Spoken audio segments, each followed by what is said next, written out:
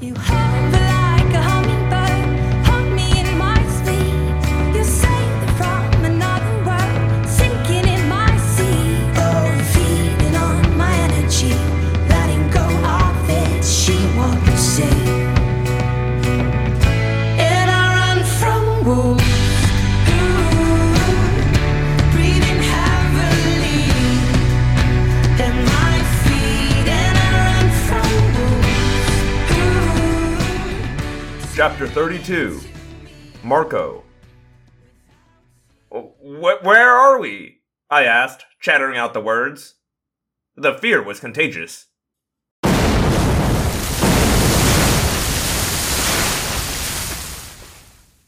Explosions all around. You some kind of stowaway kid? The sergeant said, laughing humorously. Picked one rotten place to catch a joyride. Yeah, well, I don't know if I'm staying or not. Where are we? I asked again. We're in the English Channel, son. But we are about to be in France. Normandy. Normandy. Even I knew what that meant. I'd seen the movies. D-Day. World War II. The invasion of Europe by American and British forces.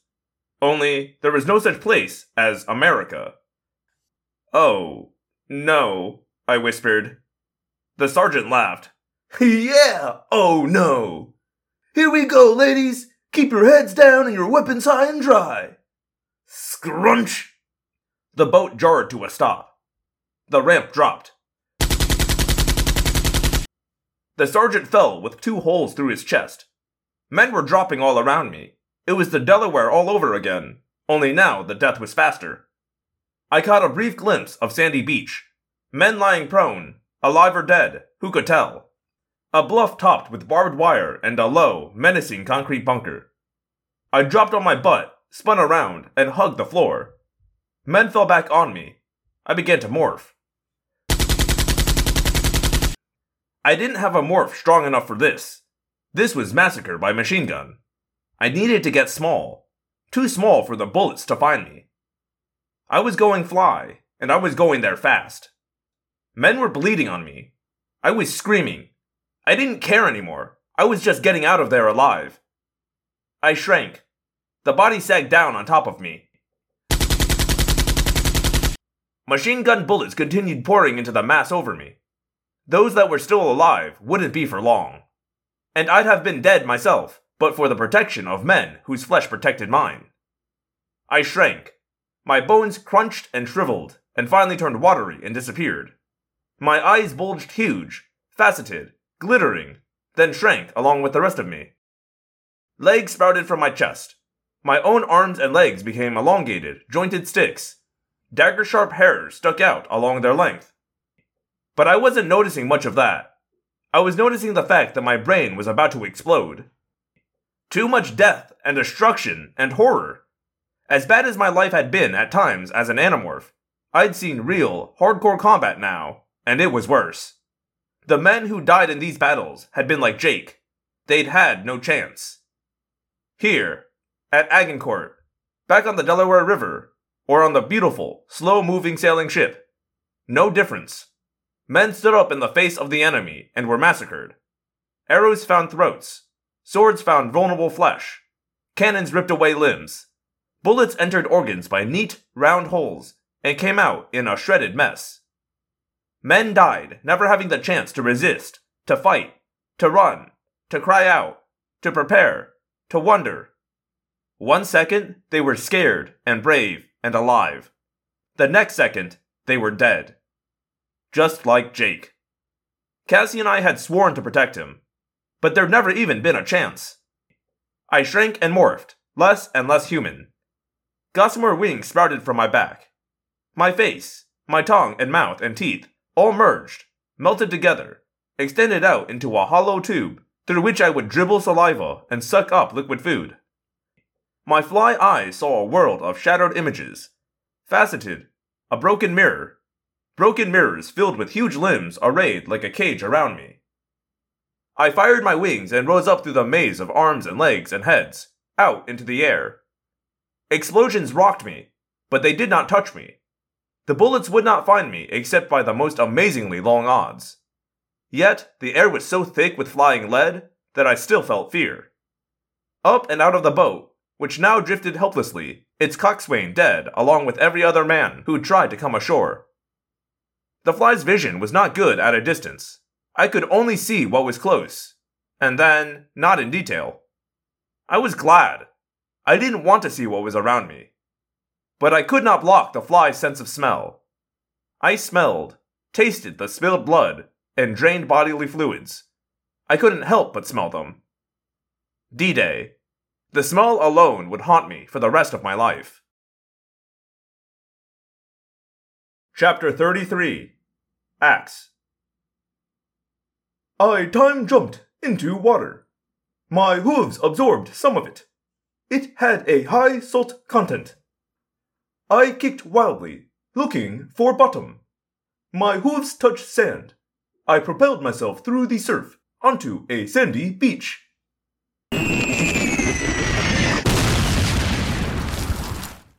I flew through the air. I saw a gray sky overhead. I saw humans around me, running, lying down, falling. I hit the sand hard. I lay there, breath knocked out of me. My main eyes were staring upward, at the sky, the blue atmosphere of Earth, beyond which was the black of space, the now invisible points of stars, the disappearingly small planets, one of which, somewhere up there, far, far away, was my own. I had never wanted to be there more. I thought I understood humans. I understood nothing. They were mad, lunatics, evil, violent, destructive, hate-filled creatures. Axeman, are you hit? It was Tobias.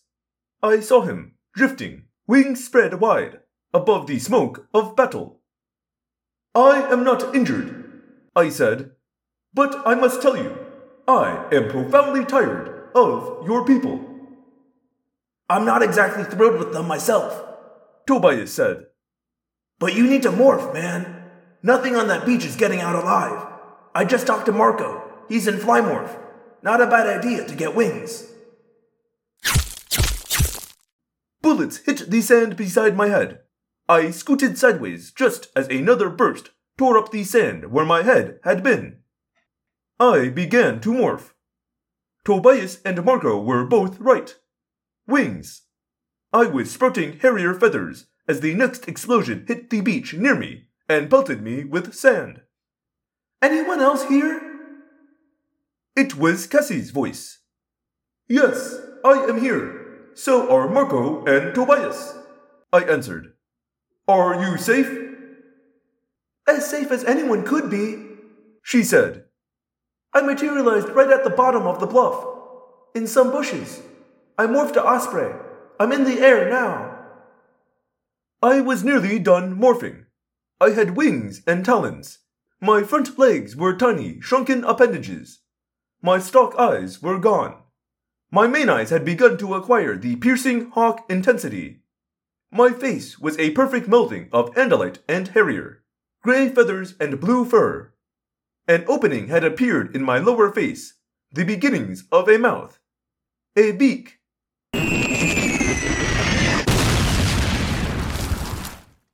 Dirt buried me, blackness all around me.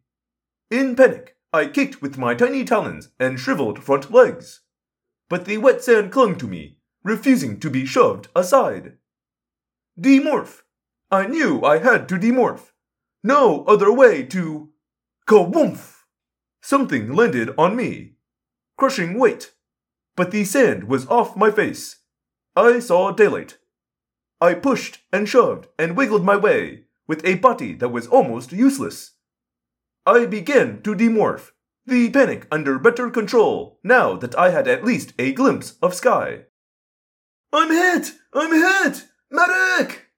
The voice was shockingly close. Only then did I realize what had landed on me, pinning me down under the sand. A human was lying on me, unaware. He struggled up, lessening the weight on me. No, no, no, no, no, no! He moaned and fell back. I had to get out from under him. Had to get away. All I had to do was get off the ground, reach the sky. Had to demorph to Endolite first, push my way clear. But the human was moaning. He was crying. He was calling for his mother. Not my affair. The madness of humans was not my concern. Another human slammed into the sand beside me. "I'm here, buddy," this human said. My stalk eyes grew from the bird head. I pushed one up and out of the sand. I saw the injured human. I am not an expert on human physiology, but I believed the wound to be fatal. The second human was tending to him. He ripped feverishly at the wounded soldier's clothing. He jabbed a syringe into the man's arm. Doc, is it bad? It hurts. It hurts. Oh! You'll be fine, soldier. Morphine will... Bullets ripped the sand. The doc flinched. He resettled his helmet on his head. He did not leave. An explosion, not 20 feet away, showering us again with sand. Don't let me die. Don't let me die. You'll be okay, soldier. I'm just gonna... The doc fell atop the wounded man.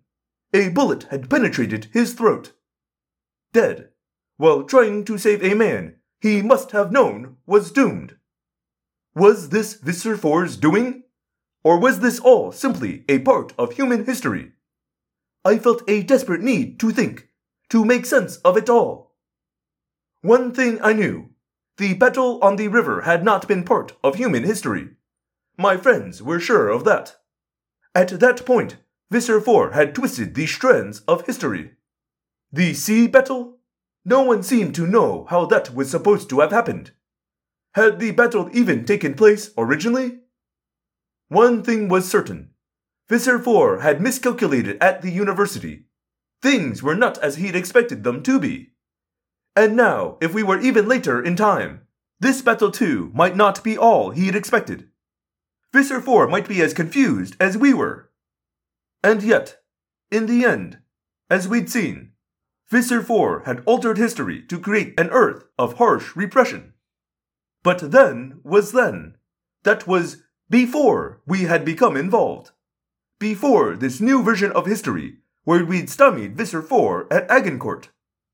What did it all mean? What was I missing? Surely there was a way to make sense of it all. To encapsulate all this mindless killing, all this violence, all this fear, in a package of reason. Logic. I was afraid. The realization surprised me. I was hiding beneath two dead bodies, spinning the wheels of my mind, trying to make sense of things. Thinking was so much easier than sliding out from beneath this grisly protection and facing the murder all around me. I was a coward. No, this was not my war. My war was with the Yeerks. This was human killing human in some dark, distant past. Insanity. Lunacy. Coward. No! I had no chance. Everyone on that beach was dying.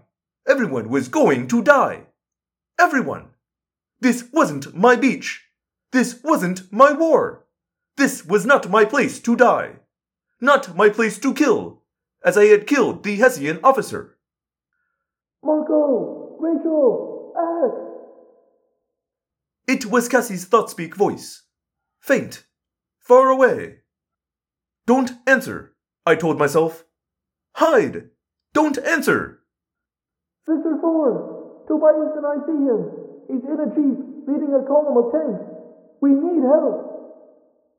Not my war, I said again. Then I began to morph and push the sand away.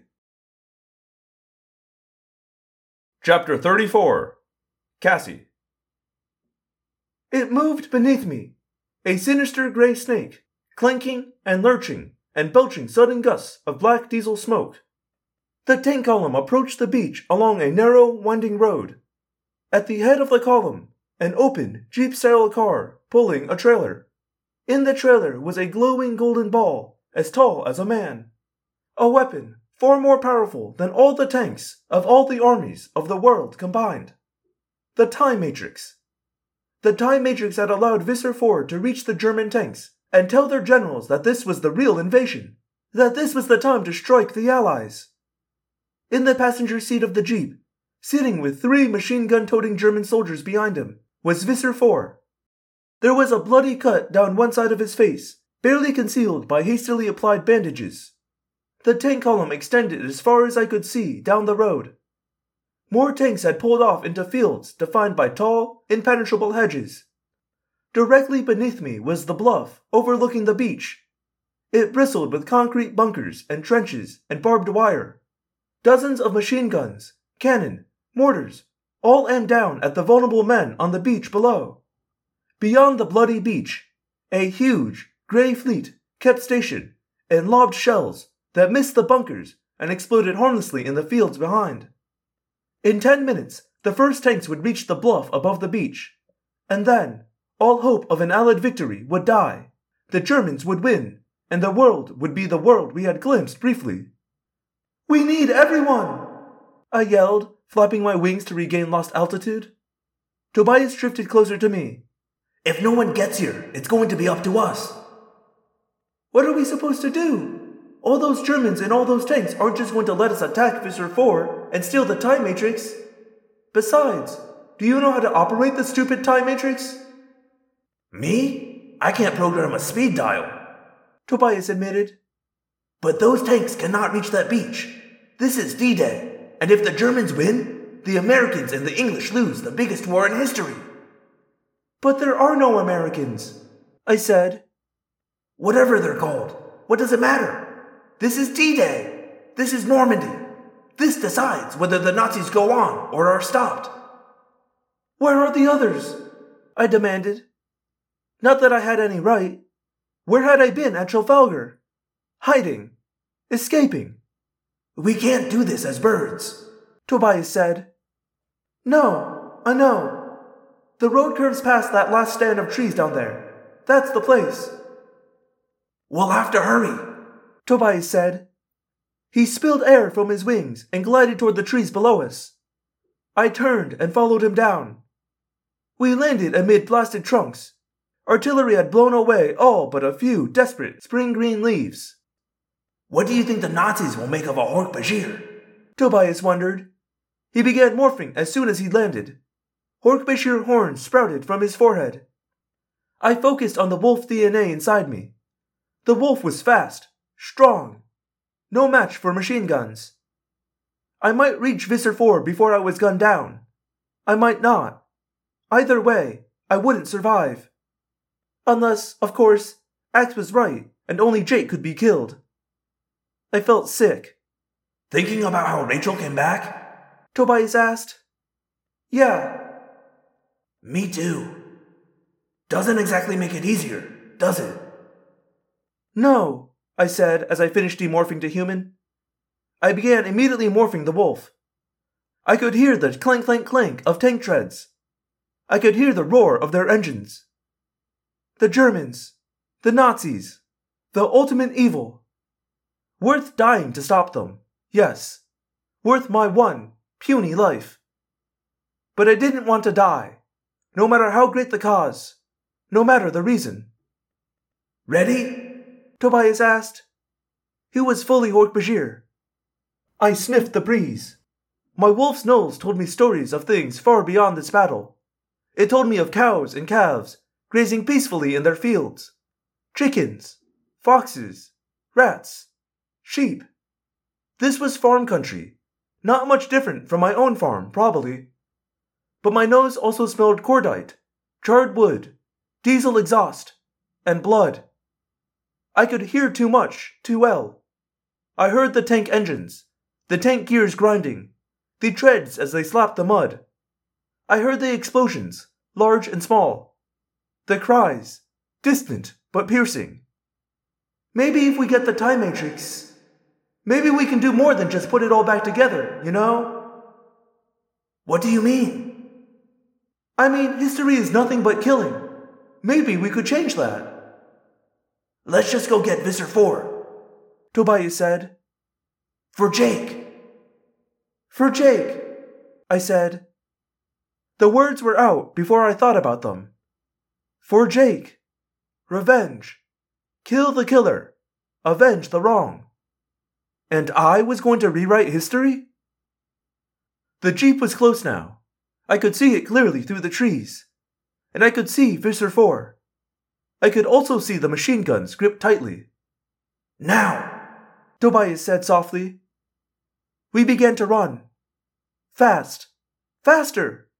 Stunted, ruined trees zipped by. We hurtled over scraggly bushes. The wind was in my face. The wind of my own speed. Tobias, Hork Bashir, was running beside me, blades flashing. I saw the Visser. I saw the Time Matrix. I saw the lead tank with its insignia emblazoned on the side. I leapt. Wrong! Too late! I was already flying, my bone-crunching jaws already open, ready for the enemy's throat. Mon Dieu! The French soldier yelled. Tobias tripped and went down, a line of bullet holes painted red circles across his chest. I hit Visser 4 and closed my jaw over his arm. We tumbled out of the jeep, onto the ground. Only then did I see the handcuffs that held the Visser's wrists.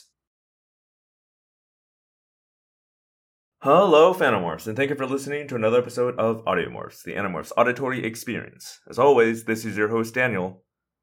I don't have any messages this week, but if you'd like to send one in, you can do that through Gmail at audiomorphscast@gmail.com. You can do it on Tumblr, that's audiomorphscast.tumblr.com. And you can do it through my website, that's theapocalypse.com. The Apocalypse, like apocalypse, but with the D in the middle. Actually, I think I just said theapocalypse.com. It's theapocalypse.com. There is a D in the middle. I usually try to pronounce it, but missed it that time. And with that out of the way, now I guess I can talk about how I think Cassie's right again. Long-time listeners may have picked up, I do think Cassie's like the most interesting and important character in the group. And she's right here. And in this last chapter, when she talks about changing time for the better, that's the correct move. It's a pet peeve of mine in time travel movies. There's always that rule, either spoken or unspoken. We can't change the timeline, Marty. That was a very bad Doc Brown impression. But right, yeah, they're always like, we can't change the timeline. We can't change the timeline. It'll change things. But you know what? The world's not that great. The world could be improved. So, maybe we should change some things. That's just my thoughts on that. Cassie's correct. We should kill Hitler. She didn't say that part, and, well, readers know. But, yeah, that's my thoughts on that. Also, that this book, I mean, I guess I understand it from the perspective of them being, 13. I was not rushed up on geopolitics even for World War II, at 13. But, I feel like it was pretty common knowledge growing up that World War II was essentially a 3v3, right? It was the hilariously named Axis of Evil, which was Germany, Italy, and Japan. And then it was the Allies, which was, of course, America, the UK, and, Russia. My point being that Tobias is a fake history nerd for thinking that Normandy is the defining moment of World War II and completely ignoring Hitler's movements through Russia towards Stalingrad and the immense losses that the Germans took because of that. Russia very vital in ending the war, is all I'm saying. I don't have anything else to say. Thank you all for listening. I'm feeling a little under the weather today, but nothing too serious. I had just a little low energy, So I'm just going to wrap this up here. I've mentioned all the stuff. Check the Twitter. That's at Audiomorphs if I'm ever late. And I should see you next week with some more chapters. We're most of the way through this book now. I think we've got maybe a quarter left. Megamorphs always feel so long at this point. It's like we've gone through so much and there's still another 10 chapters to go. But we'll get through it, and then it's back to your regular scheduled mainline Animorphs books. So I'll see you next week. My name is Daniel, and I believe one day the Andalites will come. Until then, we fight.